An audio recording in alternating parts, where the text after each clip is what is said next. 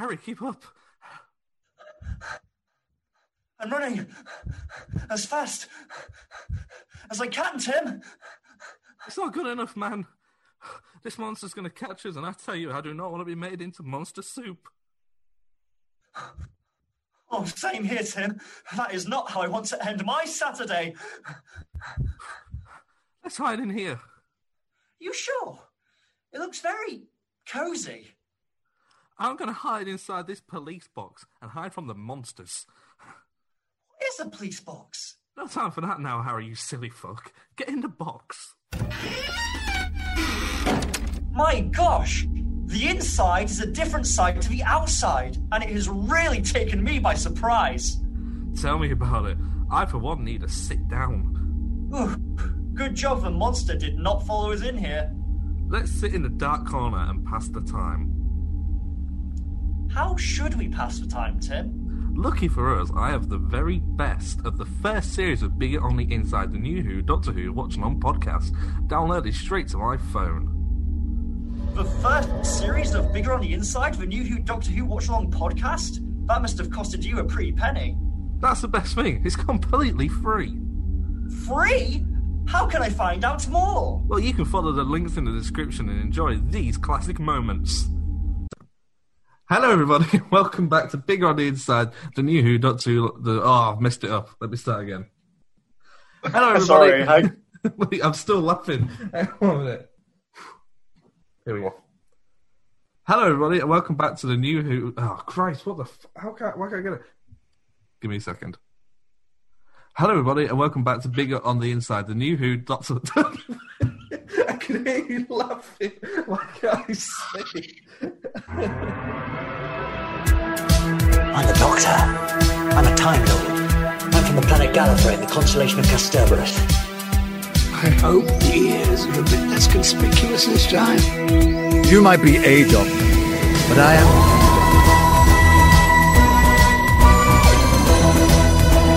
I'm a doctor, but probably not the one you expect. Absolutely fantastic. All of time and space, everything that ever happened or ever will. Where do you want to start? Hello, everybody, and welcome to... Let me start again. It's hard, isn't it? It's tricky. It's harder than it looks. Yeah, okay. You all laugh at me every week. Mindset. Hello, everybody, and welcome to Bigger on the Inside, the New Who, Doctor Who watch-along podcast. I'm Harry, and we are joined today by my main host, Tim. Hello. I thought I'd give Harry the option to start the episode, because I always mess it up, but it's tricky, isn't it? It's a tricky sentence to get out. It is tricky, and I feel like I probably messed it up somehow. Yeah, I do. Every time I say it, I'm like, am I just saying like what sounds? Am I actually saying anything? Am I just going whoop whoop whoop whoop whoop? Yeah, I mean, I'm lucky because I've just spent like a whole I think it was at least 4 hours in a drama studio, just like learning how to like deliver like monologues. So I've got kind of actor talking in my system right now. Oh, lovely. I've got super noodles in my system right now. Obviously, Karen Gillan is huge now. Yeah. Karen, if you think of like all the actors who've been on New Who, the most successful one since being on the show is Karen Gillan. Yeah, she's in the MCU now.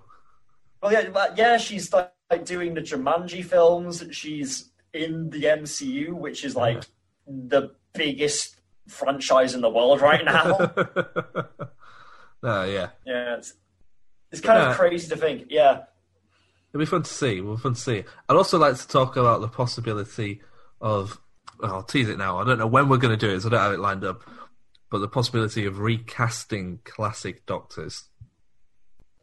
Okay. But we can talk about that. Because obviously we'll say David nothing. Bradley. Yeah, we would love David Bradley, but we'll say no more. We'll wait. Well, I'll tell you what. We'll wrap this one up. We'll wrap this one up. Unless you've got something to say. I was just going to say that I love David Bradley. No, not just in Doctor Who. Like everything he does. He does so much. I don't know how he manages to do it, but I love him for it. Especially in The World's End. Oh, he's so funny in The World's End. Yeah, he's great, isn't he? I love him. And he as well. He plays the farmer, doesn't he? Yeah, he was. And he's in this an episode of this Diane Morgan comedy. What was it called? Mandy. He was great in that. Obviously, he's in the Harry Potter films. As, Afterlife as well, the Ricky Gervais series. Afterlife. Oh, he's so good. Sorry, this is just. I love David Bradley. I love David Bradley. I got to meet David Bradley a few years back at a convention, and he was so nice. He the cute you get a ticket, right? For those who haven't been to conventions, you go up to the person you go, I'd like to see David Bradley. They give you a ticket with a number on. Say if you're on numbers 12, you have a pretty good chance at seeing that person throughout the day because your number's 12. You okay? Yeah, sorry, no. I'll cut this out. Someone in an apartment opposite me just waved, so I waved back. I have no idea who it is. What was I saying? So yeah, you get your ticket, and it says number 12 on it. You've got a pretty good chance of seeing that person that day. You're going to be the 12th person to see them. I remember getting a ticket for David Bradley. It was 8, it was pretty early on. I'm like, all right, so I'm going to see David Bradley. That's cool. Getting to sign this and this, and cool. And then I was 3 hours later, they were on number 6, and I was like, why is it taking so long? But when you meet him, he'll just talk to you for as long as you like. Oh, I saw him with a friend, and lovely. He was I think it was I don't know if his daughter or his granddaughter. He was they went to a university near there, or they go to that university, and just chatting for ages. I got a really sweet photo with him as well. So yeah, he's really cool. Hello, something I got to. Don't turn my phone off. I keep saying something a little different each week, but we're not going to be doing the watch-along stuff until about January next year is when those episodes will drop. So we're going to do little fun videos in between. We've got a few special things coming out before then, as you know. But today we're going to be talking about doctors we would like to see return, classic doctors, New Who doctors, who we would like to see return alongside the 13th Doctor. Yes. The fluidity of this podcast after 3 months of doing it is almost remarkable to some people. So we're going to start with the most recent actors. You just say yes for no reason. Or what was that for? We're going to start with the most recent actors who have played the... We're going to start with the most recent actors who have played the Doctor. Well, we starting with them. Oh, for fuck's sake. This is ridiculous. We're going to... Oh, my God. I think we should start with the most recent actors. Yeah, that might be a good idea. Yeah. Yeah. I'm glad I thought of it. Okay, so current Doctor is Jodie, number 13. Number 12. I think she should return. You think 12 should return? No, I think number 13, I think they should bring her back. Goodness sake. I hope we see her in the Christmas special. I think it'd be really cool if they brought her back for that. That'd be cool, wouldn't it? You would like that? Yeah. Because she got a pretty short run, only 2 series. So I feel like if they brought her back for this Christmas special, that would be a really nice thing for fans. I like this new character you made of Doctor Who fan who thinks each Doctor dies when the series ends. He's like, okay, that was fun. That was that done. Yeah, I mean, I'll admit it was a bit of a kind of twist of a suspension of disbelief when they killed the 13th Doctor off at the end of Series 11, and then she came back like nothing had happened at Series 12. That kind of threw me a bit. So what was this person's thoughts on seeing David Tennant in that one Christmas special? At the start of the episode where he's been in her flat and he's walking back to the TARDIS. And then Rose tears and you hear the TARDIS noise, but you don't actually see it take off. That must have been so exciting for Doctor Who fans after 15 years to be able to hear the sound of... I really like the way that they kind of tease the TARDIS slowly throughout the episode. First of all, after the shot blows up and Rose runs home, there's it's on screen for a second. In the darkness, it's kind of a blink if you miss it. Viewing it this time, this was the first time I noticed it. And then you see it in the background as Eccleston walks off, and then you hear it and don't see it go. And then there's kind of, the final reveal of the inside, which is, it's just very built up to in a really cool way. What do you think of the early TARDIS design of this series? Because I know there's a lot of split feelings towards this version of TARDIS. Do you mean the inside or the outside? Both the inside and the outside. Let's start with the outside. The outside I really like. I think it's one of my favourite outsides because I feel the Smith one was too light, and I didn't really get the St. John's ambulance thing. I was like, oh, why is that on there? But I think it looks more real world. The Tennant Eccleston one, it looks more real, especially outside. A bit more kind of, it feels more kind of run down, like well worn. It feels like an aged thing, which considering I think how it does change slightly with Tennant. Did it? It did change slightly with Tennant, didn't it? I think it gets slightly lighter in colour, but not a lot. Yeah. The inside, because Series 2 was my first series, so that TARDIS is always like my favourite TARDIS. I get why people might not like it. Personally, it's my favourite interior, just because it's of what the connections to the show and me enjoying the show at that time. So it's almost like your favourite Doctor and your favourite TARDIS. You can't really have a favourite Doctor. But that said, I do think the Matt Smith, Peter Capaldi TARDIS is probably the better looking interior-wise. I'm a big fan of his TARDIS for Christopher Eccleston's Doctor.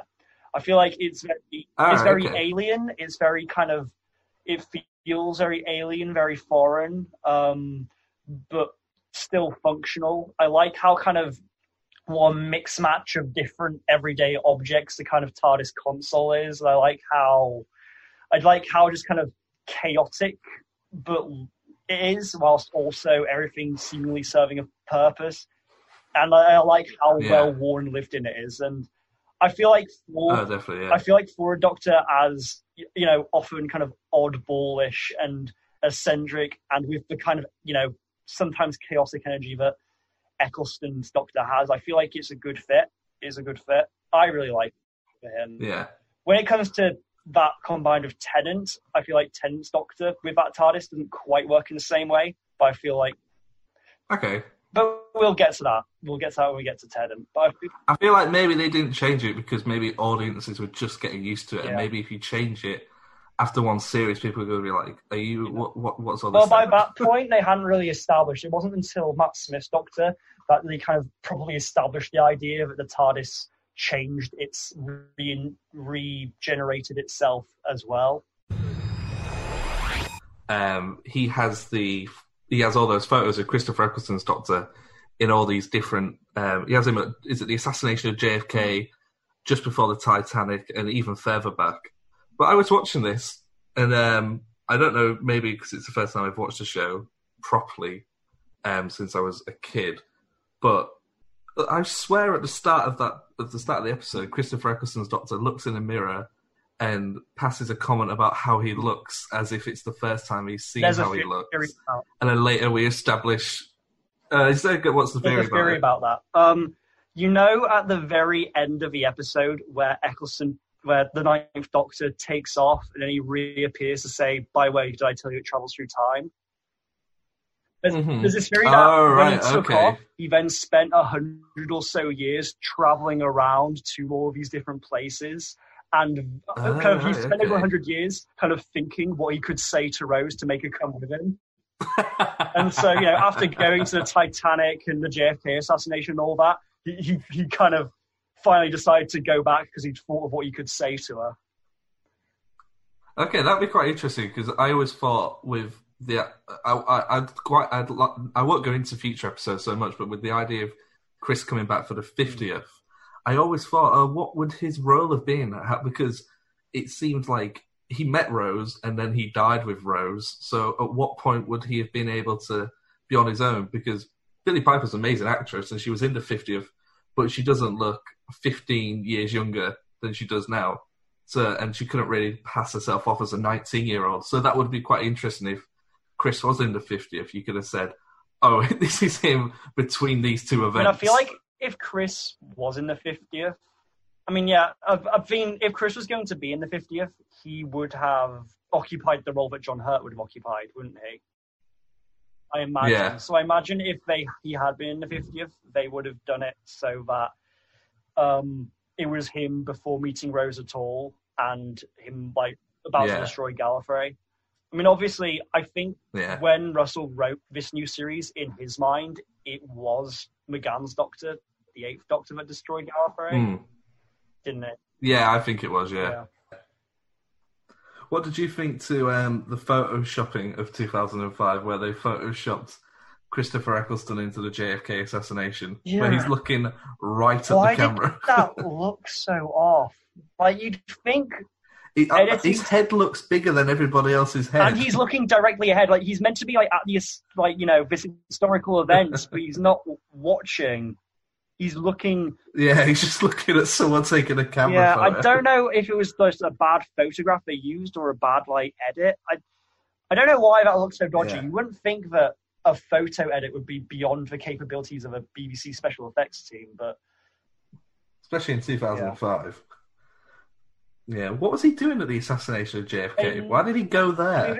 Just to watch it? I mean, maybe it's better that they didn't explain. You know, maybe that's a historical event that aliens shouldn't be a part of. So why was the Doctor there? I don't know. Then, if aliens out there, the only reason the Doctor was there was to see what happened. What do you think of the concept? I know we didn't say it a lot. We didn't go too much into it. But the fact that reintroducing the show, they decided to destroy Gallifrey and have the Doctor be the last of the Time Lords. Well, because for me, I didn't really know otherwise. I didn't know. I remember learning that the Time Lords weren't always dead. I thought that was like a constant thing throughout the 50 years. And it wasn't until quite late, maybe towards Matt Smith era, where I sort of researched it and sort of thought, oh, right, no, this is just a New Who thing that they killed off Gallifrey. And I quite like it. I think it gives the Doctor like a new story arc. And it kind of, I said it last week, it kind of adds a new sense of kind of mystery around him and the Time Lord as appear. Yeah. And cool. Yeah, I like it. And it's something where, as a kid, I never knew otherwise. Yeah, and I think that's maybe something to bear in mind, especially when with New Who, like the most modern stuff, is kids now, they won't know any different because they'll watch Peter and Jodie, then they'll go back and watch Smith. Yeah. Oh, that's real weird though, to think that kids now watching Jodie Whittaker, they'll go, oh, what, there was a guy before this? And then they'll watch Peter Capaldi, who was our Christopher Eccleston. So would they think of Matt Smith, David Tennant, and Christopher Eccleston as classic Doctor Who? I mean, I don't know. I mean, I guess, like, for us, we started with Tennant. Yeah. And so, I guess, like, let's see, Jodie's the 13th, Eccleston's the 9th. So that's going back 4 Doctors, is it? Yeah. So that's like watching Tom Baker. Yeah, well, for us, if we start with the 10th, so if we go back the 6th Doctor would have been Colin Baker.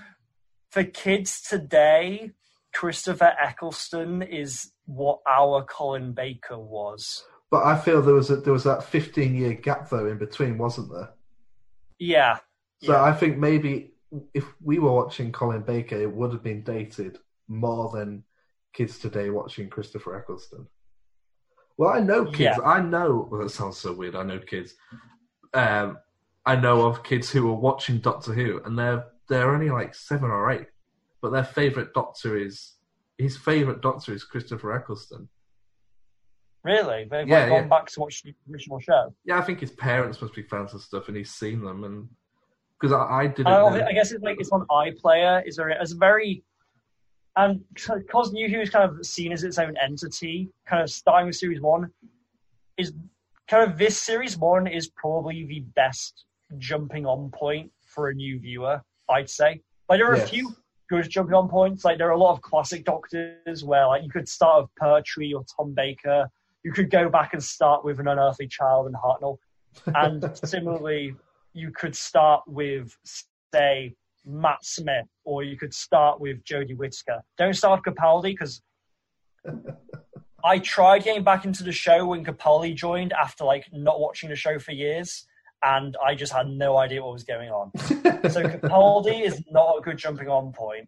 Okay, maybe that'd be a good episode to do. Maybe if we want to take a break from just talking about episode after episode, to actually go in and maybe review what would be a good starting point for people who want to watch Doctor Who. Yeah. I think, in my mind, the best starting point for anyone like today in 2020, the best starting point is probably Rose. Yeah, probably. I'd say. Yeah, it's the best. It's one of the best openings. Yeah, and so far I feel like Series 1 is kind of proving that right. Because I'm right in thinking there are no classic monsters in that episode. When they walk through, they're all Not new to monsters. my knowledge, no. No, so they're all new. No. I think it's a really good way of introducing new monsters, because in the first episode you get the Autons with some elements of New Who, and in this episode it's all just new monsters. And they come at you like that. They're just one after another as they walk through the door. Yeah, and at first, kind of, I was a little worried just by some of these very goofy designs. You know, this blue guy on a chair. The Mox of Balhoun. Yeah. Yeah. And then, like, I can't remember who else. Like, there were a lot of, like, the blue... Something about the blue makeup didn't work for me. There were a lot of blue people in this episode. And, I don't know, you could kind of tell it wasn't, like, you know, it wasn't the most convincing blue makeup I've seen. Yeah. So I was a little worried about that, but I think that kind of as a whole, this assortment of goofy aliens kind of did more than just being a kiddie amount of aliens. Because it was a better way of introducing... Yes, yeah. The scene where they all gather and they start talking, and kind of you see from Rose's perspective just how overwhelmed and far from home she is, surrounded by all these bizarre creatures. And she even says something like, I can't remember what she says. I think she just goes, they're alien. You look at them and they're alien. Yeah, that's what she says, yeah.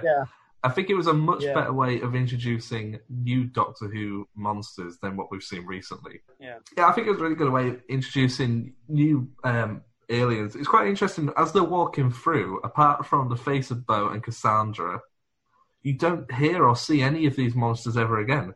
No. Like, a lot of effort went into kind of design, must have gone into design these. Like, some of these kind of, they did look like, I make fun of the blue-looking people, but everyone else, they're pretty top quality designs. Yeah, definitely, yeah. Part of me thinks that maybe the only reason they brought the face of Bo back is because so much effort went into designing that character. Yeah, they were like, this spent so much money, we need to use it again.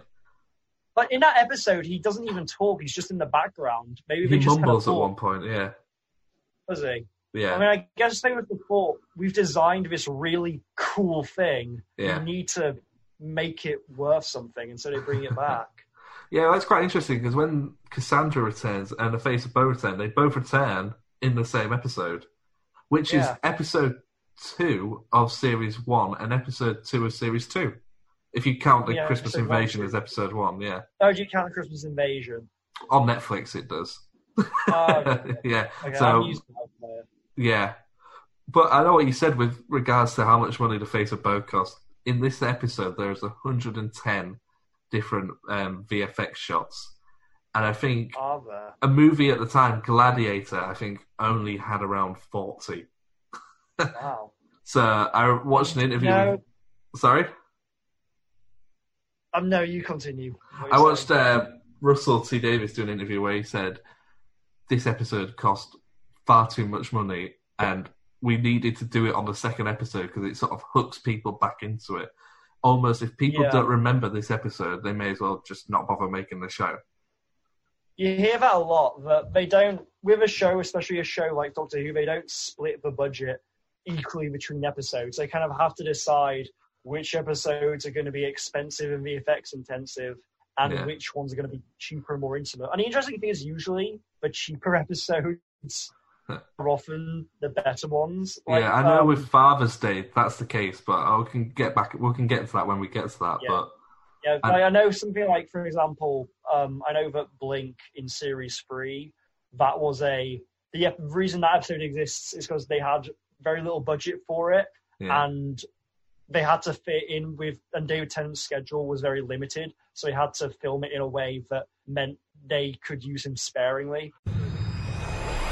Say, on the note of Rose being away for a year, I think considering this is an episode that has a lot to do with the Prime Minister and politicians, it was a very smart decision to have it that Rose was away for a year, because by doing that, they're able to kind of skirt around the fact that of having to acknowledge who's in power at that point. Yeah. There's a point where like the Doctor asks who's the Prime Minister, and Rose says, "How should I know I've been away for a year?" And it's a show where, obviously, I'm not going to say that Doctor Who isn't a political show, because Doctor Who is a very political show. It's sci-fi. Sci-fi very often touches upon political themes. But obviously, it's never been a show to explicitly place itself as saying, we support, Labour or Conservative. I'll be voting Labour this time because the alternative is a disaster area. Take you 30 seconds and it'll last for 5 years. Now, the last week or so has got a bit, what? So ambiguity has crept in. Yeah. Tell me what's open, David. So shops are open, restaurants. Some shops are open, some shops aren't open. Some kids are at school, some kids aren't at school. It's it's sort of what you make it. It used to, like Jodie said, it was very binary at first, and now it's like, go out, don't go out. I don't know. Go on the tube, don't go on the tube. It is quite hard to keep up. What we need really is a Prime Minister, but unfortunately we have a Coco the Clown Tribute Act, so we're struggling for clarity in the UK right now. Come and live in America. See how you feel about that. Yeah, good luck. Yeah, it doesn't align itself with an opinion, does it? It just addresses an issue. No.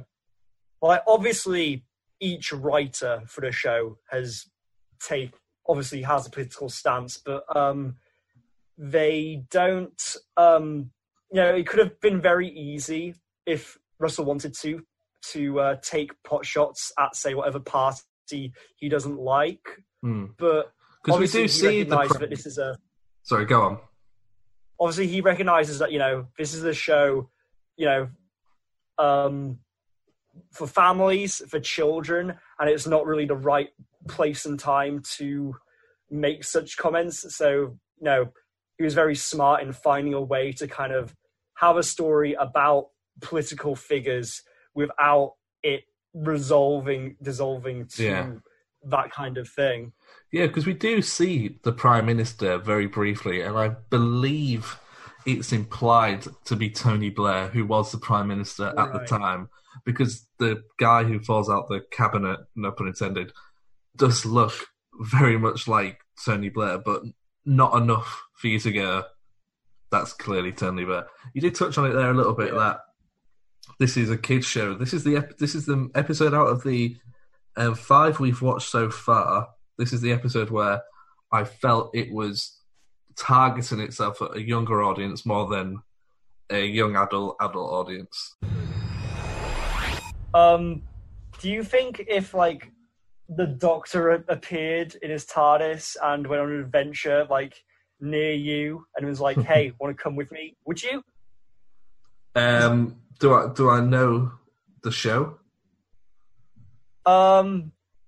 Let's say no. Just that this strange man with a box, or woman with a box and a screwdriver comes and fights some aliens and asks if you want to come traveling with him. If I was in a scenario where I'd seen the alien and I'd been saved, I'm picturing myself as Rose in episode 1.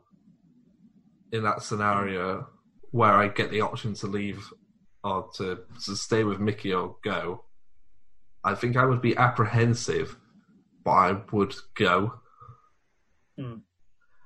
Maybe, but I feel I would be, knowing me, I would do the one trip and I'd be like, okay, that's enough. I can't do this, it's too weird. Yeah, absolutely. I feel like after one near-death experience, I'd be like, I'm done, I want to go home. Yeah, I nearly just got fried. It's an interesting thing that you don't really see many companions do that. Companions are either in it for the long haul until either they're forced to separate or they die. Yeah, it'd be quite interesting to see a companion who maybe joins the TARDIS team by accident. Maybe he or she is saved by the Doctor, and the Doctor just can't get her home for whatever reason, so she's stuck with the Doctor. Yeah, the closest thing I can think to a companion actively leaving is Martha at the end of series 3, where she just says, this was great, but I'm done. I'm gonna go live my life. Yeah, I agree. Yeah. All right. So we can still later on. We're going to do our ranking of the first 6 episodes Yeah, I can see you looking slightly worried, almost as if you forgot we were going to do that. But that doesn't matter. No, We'll still it's do because the reason is that I feel like the things I'm going to say about this episode are going to give away pretty early on where this is going to be in the ranking. Okay, well, do you want to do the ranking first then? Yeah. Do we want to do top to bottom or bottom to top? We'll do bottom to top. So if you want to go first. Okay. Well, for me, bottom, I'd probably start with The End of the World. Next in the ranking, I think, would be Aliens of London and World War III together. Yeah. Then Rose, then The Unquiet Dead, and at the top, Dalek. Oh, right, okay. So ours are quite similar. How come you've put the World War III and Aliens of London quite low down? It's not that they're bad. It's just that I feel that with Series 1, the standouts really stand out. Yeah. And then everything else is like still perfectly enjoyable, but just to me doesn't jump to my head when I first think of Series 1. Yeah. Yeah, I know. Well, when I've done my list, I've split those 2 episodes up. So I'll do my list from the very bottom. My list starts the same as yours. My least, when I say least favorite, I don't mean I didn't like it. I just mean out the ones we've watched. If I had to rank them. So at the bottom of my list, I've got The End of the World. Then I've got Aliens of London. Then I've got The Unquiet Dead. World War III.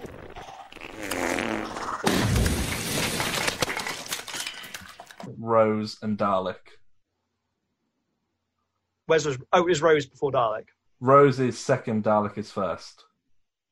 Of course, yeah. So okay, that's interesting. What is it? Before we move on to Dalek, I was just wondering, what is it about World War III that you think puts it above the first part, Aliens of London? It had more aliens. It had more Slovene in it. That was something that, if you go back and you listen to that episode when we did 4 and 5 together, I really enjoyed the Slovene. I don't know why. I think it was a good break, as in, we've had 3.5 really serious episodes. This is just a bit of a fun throwback episode almost. And I really like the aesthetic look of those aliens as well. I think they look really good. That's interesting, because for me, I thought that I would actually probably say that I slightly prefer Aliens of London, just because I just really like kind of like the world building of kind of tackling how people would react to aliens landing on planet Earth, and I feel like that really played to Russell T Davies' strengths. Yes. And then the Slovene, whilst enjoyable aliens, in some regards, were a little kiddie / a little dated in the CGI. Yeah, they were. That was one thing that did stand out. One thing that almost put Aliens of London a bit higher up was just a solid line of, "Excuse me, do you mind not farting whilst I'm trying to save the world?" I thought it was just such a good line. Such a kid. There's a moment later on where it's kind of overlooked. It can be overlooked because of how quick it is, but as soon as he realizes the Doctor is an alien, his first thing he does is kidnap him and tie him up. Yes. Yeah, I know, yeah. One interesting thing about that scene where he has the two things. One is a question, one's a fact. The question is that the first time we ever see Doctor Who shirtless? I think we might when Sylvester McCoy regenerated into Paul McGann. We had Paul McGann walking around that hospital shirtless. Why do you remember that? That's a weird thing to remember, Harry. I saw the Doctor Who movie when I was like, I don't know. Yeah, of course you did. You just replay that bit, don't you? I actually need to watch the movie again for. We can do it for this. We can do a special one day. I think I don't know if I know I've seen it. In what concepts I've watched it, I honestly can't remember. Have you watched the full fit? I know you have it on DVD because you've shown me your DVD of it. Yeah, it's just over there somewhere, so I can watch it. At the very start of the episode, there's a moment I really like where they get out and they're looking at all these alien artifacts, and for the first time in the series, and the only time, we see a Cyberman helmet. Yes, the Cyberman. Yeah, and it's is it from the 80s era? Yeah, it's quite an early one. It's not the very, very early. I think it might be a Colin Baker style one. But it lingers on it for a long time, is what I noticed when I was watching it. When I was just thinking back to it, I just remembered it being in the background. Something that they just walked past and he looks at it briefly, then walks off. But he really holds on it. And it goes, there's a shot of him, a shot of that, shot of him, shot of that. And then just a really deep close-up of it. Yeah. And I think it's cool there's actually a shot where the shots of him looking at it, at the helmet, but you can see the reflection of the helmet overlaid over him and his head. Yes, I did notice that. Yeah. So I'm reading these from notes that I made 2 weeks ago. So do bear with. So shortly after the Doctor and Rose dropped him off, Adam's mother died. His mother died? What? Yeah, his mum. You know his mum when she comes in and snaps her fingers? Yeah, like of shock of seeing his she has an illness. And the technology the Doctor erased from Adam's phone with the microprocessor could have helped to save Adam's mum. So Adam was acting more to save his mum in this episode than he was to... Maybe not intentionally. I don't know if he knows in the episode that his mum had the illness or it's something she gets afterwards. But anyway, his mum's dead. The technology that the Doctor erased could have saved his mum. He uses his head technology, the little clippy thing inside his head, to steal corporate funding to fund his revenge against the Doctor. Revenge on the Doctor? Yeah. So he becomes the full-out villain? Yes. I don't know how, I didn't read on, but at some point Adam steals a vortex manipulator from UNIT. He tries to recruit the Master in his plot to kill the Doctor, but the Master doesn't. Which version of the Master? It's not said, and the Master's like passively involved. He isn't involved in the rest of this. He finds out the Doctor can regenerate and kidnaps one of each of his incarnation's companions. So he kidnaps Sarah Jane, Leela, Ian and Barbara, Jamie and the Brigadier. The Ninth Doctor arrives and he reveals his identity to the Ninth Doctor as he kidnaps Rose. At the same time, he kicks the Ninth Doctor and kidnaps Martha and Clara. Alright, the whole gang's here. All the Doctors get together and save their companions, and then the Master kills Adam. This is a very big story. Was this like for like an anniversary? I can't imagine so. I don't think so. But what a waste. No offence to whoever wrote that, and I know I haven't done it justice just then. But what a waste of a multi-Doctor episode story to have them come together and defeat Adam Mitchell from Series 1, Episode 7. It seems weird to me to choose. I like the idea of Adam being turned into like a villain. Like as a concept could be interesting, but the fact that like he's turned into like this super villain of such a scale that it takes every single Doctor to defeat him. Of all the Doctor Who episodes, why is the long game the one that's breaking me? Well, I think it's quite good that we fight, because I know we've always said up to episode 6 episode 5 we did our ranking of the first 6 episodes of Series 1, and it was quite hard because I think we both agreed that they were all good episodes. This is the only episode out of the 7 that we've watched that was a drag to watch and one that I wasn't really enjoying watching. It's not a train wreck by any means. It's not a train wreck. It's still like competently made. There's still fun exchanges between the Doctor and Rose. But why is it there? It doesn't serve a purpose, really, does it? Yeah, there's some good ideas. Like I feel like perhaps if Adam had been removed from the story and had been just all about kind of this deep dive into Satellite 5 would have worked better. Yeah. Or better yet, choose a more familiar place to take Adam and kind of explore him a bit more and find a more unique angle for him. Yeah. I feel like it's kind of, if you'd really focus on one or the other, as it is, it's fine. Like it's still kind of, but it's definitely the weakest so far. And it's kind of weird because looking at these episodes so far, I've been surprised that I've said that all the weakest ones are the ones written by Russell, which I kind of feel bad about because I feel like that's almost a negative reflection of Russell as a writer, which is not my thoughts on Russell at all. I think he's an incredibly smart writer. That's quite interesting you say that, because Christopher Ferguson's been doing more and more conventions recently, and more Q&As. He's getting asked questions from the audience that people have been wanting to know for 15 years.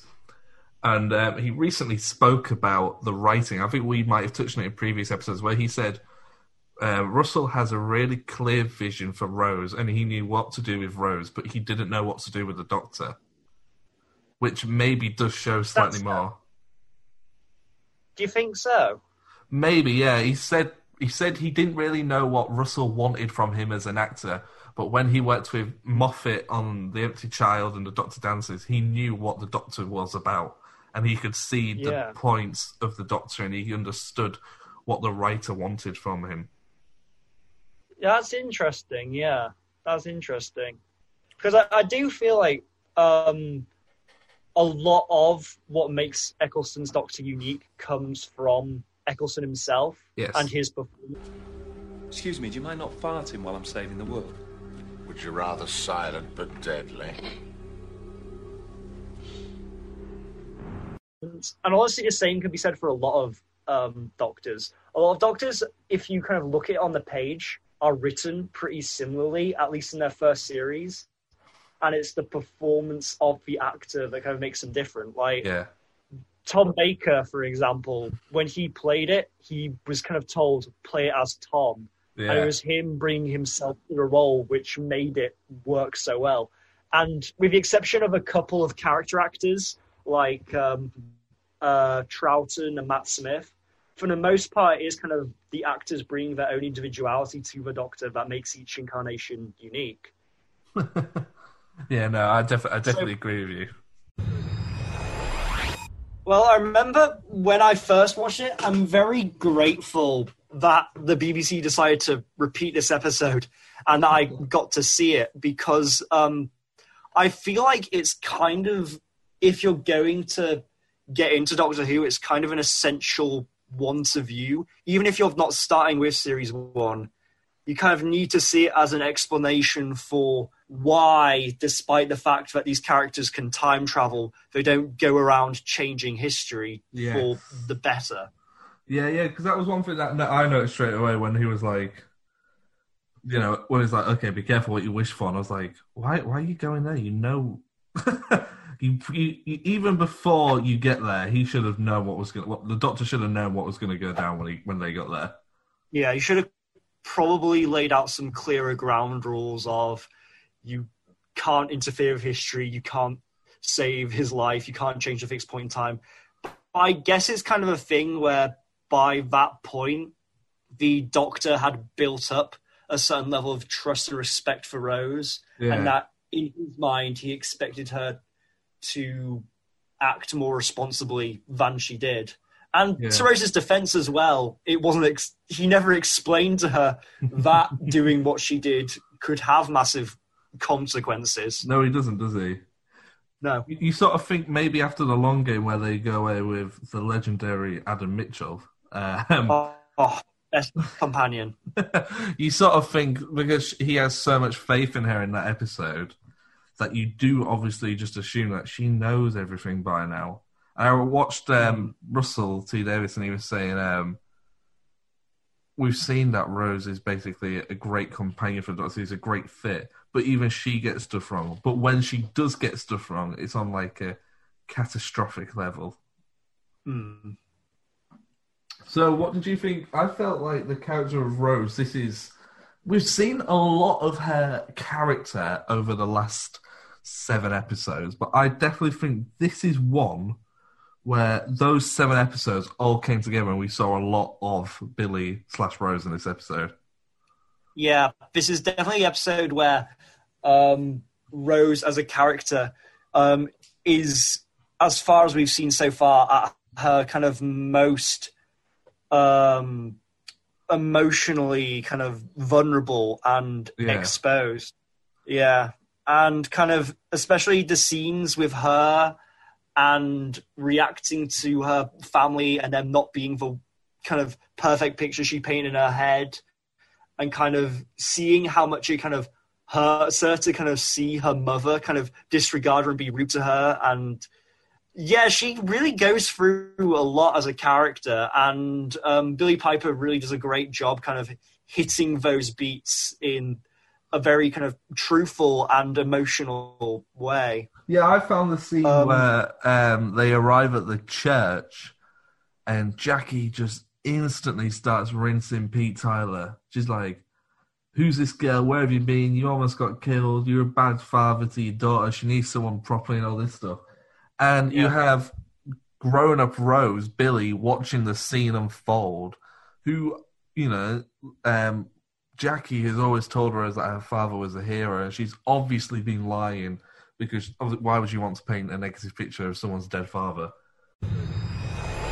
Cool. So the Doctor dances him. Oh, I know. No, I'm gonna stop us right there, because as always, it's tradition now. It's time for the quiz. You, not me. I hate being patient. Patience is for wimps.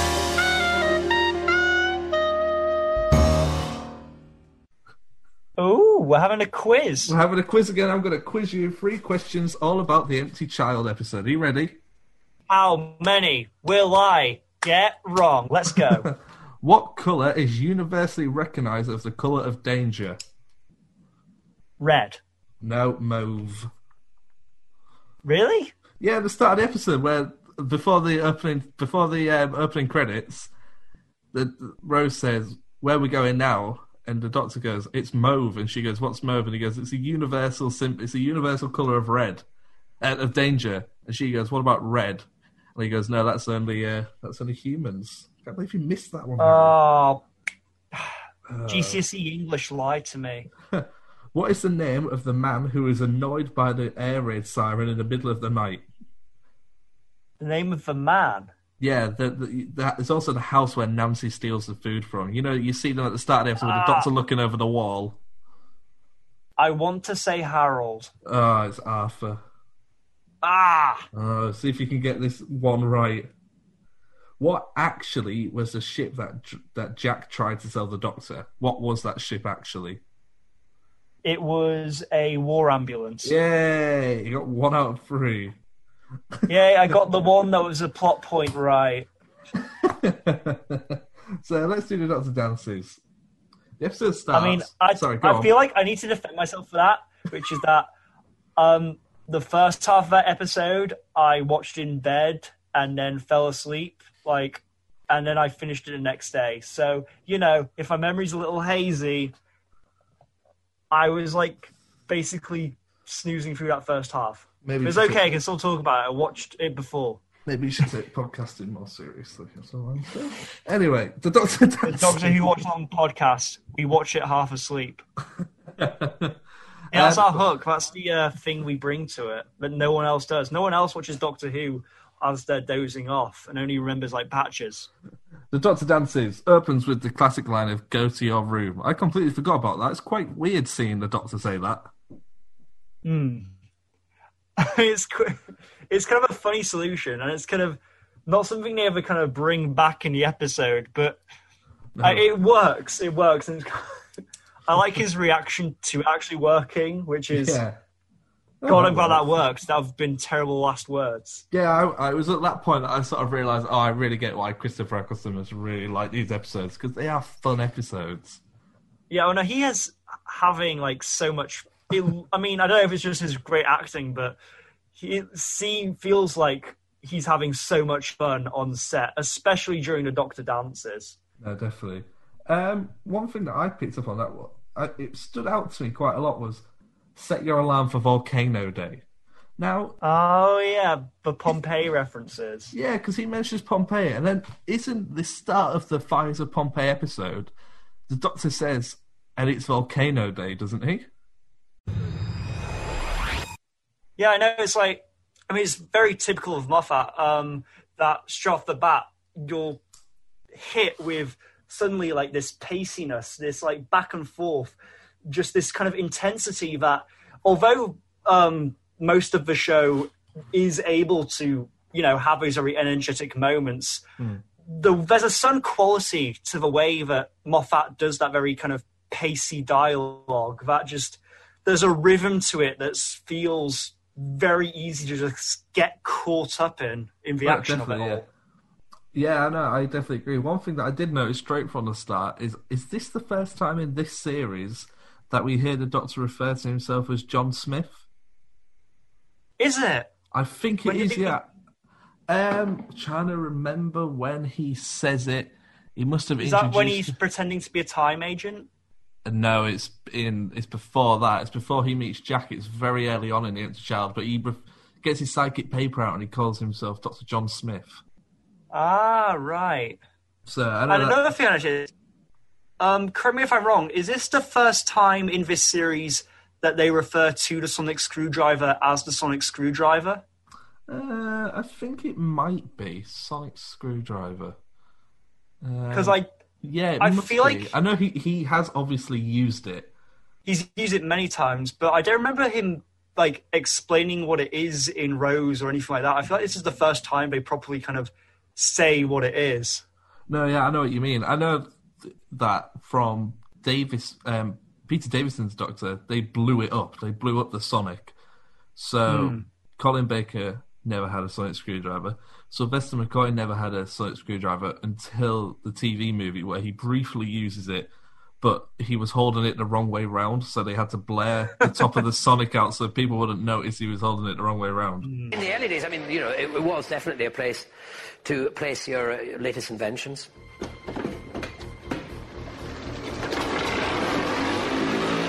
Sadly, it didn't get as many of those new gadgets as I would have liked, if any. The Seventh Doctor did finally get his hands on the one gadget. No doctor should leave home without it. When I got my go with the sonic screwdriver in America, I'd never used it before. And if you look at the film, you'll see that it's slightly blurred. And the reason is that I pointed it the wrong way around at whatever it was I was supposed to be opening up or closing down. And whoever was in charge of knowing that wasn't on the set at the time. And so they filmed that bit, and then later it was realised, oh my goodness, he's pointing it the wrong way round. There, that should do it. So, no, I think this is the first time we hear him say sonic screwdriver. Yeah. I have to ask, like, having a tangent, what are your thoughts on the sonic screwdriver? Because I know, like, some people prefer him not to have the sonic screwdriver because they feel like certain writers can potentially kind of use it as kind of a quick fix to anything. Yeah. But at the same time, it's quite an iconic part of the show, and when used correctly, it can be really interesting what it can be used for. So what are your thoughts on the sonic screwdriver? I like it. I've never had a problem with it. I think it completely depends on how it's being used. If it is just being... I've just listened to Confidential in which Russell said the sonic screwdriver is great because you don't want the Doctor to be... You want the Doctor to be stopped by monsters, aliens, time, big swinging fans, but you don't want him to be stuck by a door. So the fact that he can uses it to just unlock a door and walk through is fine. But he then did say that the sonic screwdriver is good as long as you don't use it to save the episode. Villains to get in his way. You want motives to get in his way. You want great big chasms like on Platform 1 to get in his way, but you don't want a door to get in his way. It's the most unimportant thing of all. Why turn down a great idea? Because it is a great idea. I think the design of it's fantastic, and in a way it is of the TARDIS. If you look at that, it's quite similar to the central column of the TARDIS, and it's of the TARDIS, and possibly has similar unlooked for qualities. We went through hundreds of concept drawings introducing various finishes and colours, but we soon ended up with a very clinical design, porcelain base, cracked over the years, and something that really was the Doctor's tool that could do everything. And it's quite endearing that he didn't make himself a sonic atomic bomb or a sonic machine gun. He made himself a sonic screwdriver. Who has a sonic screwdriver? I do. Lights. Who looks at a screwdriver and thinks, ooh, this could be a little more sonic? What, you never been bored? There's got to be a light switch. Never had a long night? Never had a lot of cabinets to put up? Once you've got that device, I think you can actually have a bit of a laugh with it and use it for all sorts of functions, really. I mean, Stephen Moffat has it repairing barbed wire. It opens doors, obviously. It does medical scans on people. I think, well, firstly, it's we've been a bit cheeky because it's a very long scene. It's basically at least half of the episode takes place in this little secure room. But why that's a good thing, really, is because you get to see just a real range from the Ninth Doctor. Yeah. And in addition to seeing kind of his range, you get to see kind of how he plays off lots of different characters. You get to see how he plays off Rose, you get to see how he plays off Harriet Jones, you get to see how he plays off Mickey and Jackie, you get to see how he plays off the Slitheen themselves. It's really, it kind of, you see a lot and learn a lot about the Ninth Doctor through the way that he interacts with all of these different people. Yeah, there's definitely a scene where Harriet Jones suggests something. I can't remember what she says. It's before she points out the alien's farting smells like bad breath. And the Doctor, you can really tell he admires her. He says, like, oh, well done, Harriet Jones. And it's very rare that you see the Ninth Doctor show so much admiration for someone that isn't Rose. Absolutely, yeah. And, I mean, I think there's... No, go on, sorry. I mean, it's kind of a lot of that in this. Like, you usually, when you think of the Doctor as a character, you think they're the one who takes charge, they're the one that leads, they're the one who has all the answers. And in this scene, you kind of see that the Doctor really isn't that. In this scene, in addition to relying on Rose and Harriet Jones, he has to rely on a lot of people. At one point, he, quite hesitantly admits that he has to rely on Mickey to give him information. Yes. And, yeah. I want to get to the Mickey stuff, because Mickey was half the reason I really picked this scene. The other half is the scene in which Jackie on the phone asks the Doctor, is Rose safe with her? And he doesn't reply, does he? No, that's watching the episode for our podcast. That was one of the kind of moments in this episode that kind of really stood out to me. And kind of one of the strengths of this episode as a whole is that it really kind of explores something which I'm not sure if Classic Who ever explored it, but it really kind of, Russell T Davies really goes in depth with it with this series of how Rose traveling away doesn't just impact her, but how it kind of impacts the people she left behind. Yeah, because it's something that we've noticed a lot when rewatching it through the podcast, is that there is an awful lot of, is Rose actually a nice person towards her family? Because she just picks up and leaves her boyfriend and leaves her mother behind. And she doesn't tell them much about the Doctor. And I think it's really clear when we go into Mickey's room that we see that in the background, Mickey has been doing endless research on aliens, the Doctor, homemade UFOs. There's so much in that room that you can pick apart. It's clear that people, she just pissed off. I mean, you would, if your, girlfriend of... I'm assuming Mickey and Rose have been together for, well over a year.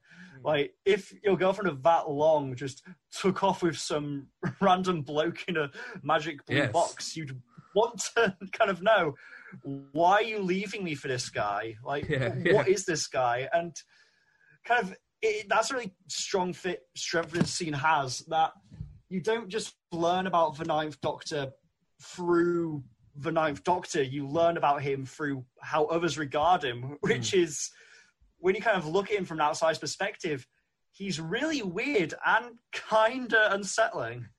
Yeah, I never really thought about it like that. I suppose you're right, yeah, because he's quite arrogant towards Mickey, isn't he? Especially this incarnation of Doctor.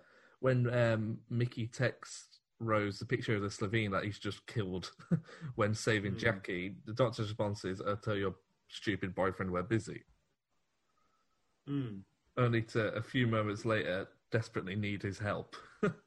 Yeah, and I think that's another thing about this scene which I think is good. I feel like this is the first, or at least one of the first scenes in this series where you kind of do see a bit of growth from the Ninth Doctor, and that kind of is regarding his relationship to Mickey. That, whenever we've seen him talking about or interacting with Mickey before, he's been very, very quick to dismiss him as just some, pathetic, human. Yeah, no, definitely. Some unremarkable scaredy cat. Yeah. But over the 2 seasons that Mickey's in, we do see him evolve, and he definitely, in series 2, especially in series 2, when he leaves, he and then comes back, he's, quote unquote defender of the earth. Yeah. And I mean, even here in this series, Mickey kind of shows he's not a complete layabout. Like you said, he's done lots and lots of research while Rose has been away. He's not been just sitting on his ass. He's been that's the thing about Mickey kind of throughout the whole show. He's very active off camera, but because because the story's always told from the perspective of the Doctor and Rose, you don't really see how much hard work and graft Mickey's putting in. No, yeah. Definitely. Even because he even gets accused of kidnapping and murdering Rose when Rose disappears for 12 months. But credit to Mickey, he still stands by Jackie. Even when she's about to be eaten by Slitheen and killed, he comes in, whacks her over the back of the head with a chair, and he rescues her and takes her to her flat. There is a scene where you can tell even Mickey's had enough of Jackie when he's trying to launch a missile, and she's asking all these questions. So that sort of brings us to the end of Series 1 of Bigger on the Inside. Next week we'll be doing a Series 1 recap, which will be coming out. Thanks for listening. We had a quick look into the listeners and the analytics the other day, and I think we were both pleasantly surprised by people actually listening to this. Yeah, it's weird to think that this little thing we kind of did for fun now has people listening. Yeah. It's weird. I'm talking right now, and people are going to hear it. Yeah. Yeah. So, really, thanks for listening. Do send your emails in whilst the podcast isn't actually on, because there's a chance we'll just read them out in videos anyway, or in second seasons, or follow us on... Oh, I've got the thing here, haven't I? You would have thought after 13 episodes I would have got the hang of this. You can follow us on Twitter at Bigger on the Pod, YouTube, Bigger on the Inside Podcast, Acast, shows.acast.com/Bigger on the Inside. Leave us a 5-star review on iTunes and email the show, biggerontheinsidepod@gmail.com. So thanks for listening, everyone. It's been very good fun, hasn't it, Harry? Yes, it was great to talk about this episode for the first time. What's one thing about Series 1 that has stood out for you that you didn't think would? What's something that's taken you by surprise?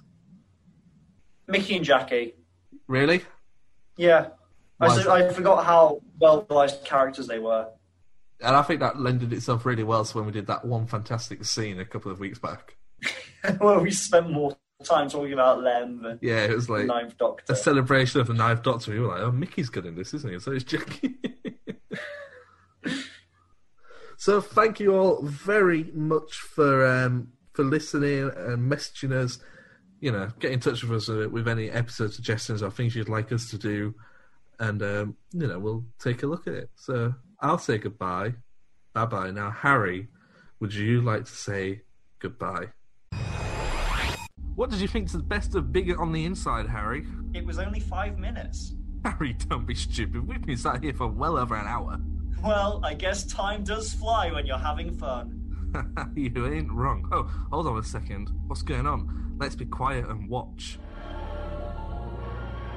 What happened? Don't you remember? Is he about to murder that young woman? There was a singing. That's right. I sang a song and the Daleks ran away. Jesus, I'd hate to hear this fella sing. I was at home. No, I wasn't. I was in the TARDIS, and there was this light. I can't remember anything else. Why is he looking at his hand like that? I'm sure he's okay. She's kind of cute. I wonder what her name is, though. Rose Tyler. Oh, nice one. I was going to take you to so many places. Barcelona? Not the city, Barcelona. The planet, Barcelona. You'd love it. Fantastic place. They've got dogs with no noses.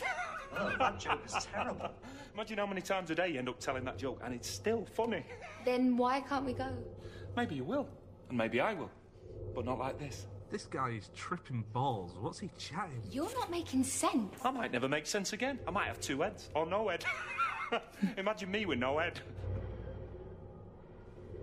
But it's a bit dodgy, this process. The murder process? You never know what you're going to end up with. Doctor! Stay away! Doctor, tell me what's going on. I absorbed all the energy of the time vortex, and no one's meant to do that. This guy seems like a right idiot. Every cell in my body's dying.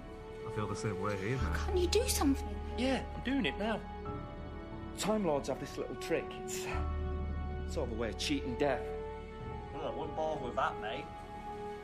Except it means I'm going to change. And I'm not going to see you again. Not like this. Not with this daft old face. I'm glad he said it and not me. And before I go... Don't say that. Rose. Before I go, I just want to tell you you were fantastic. Oi, oi. Absolutely fantastic. And you know what? So was I.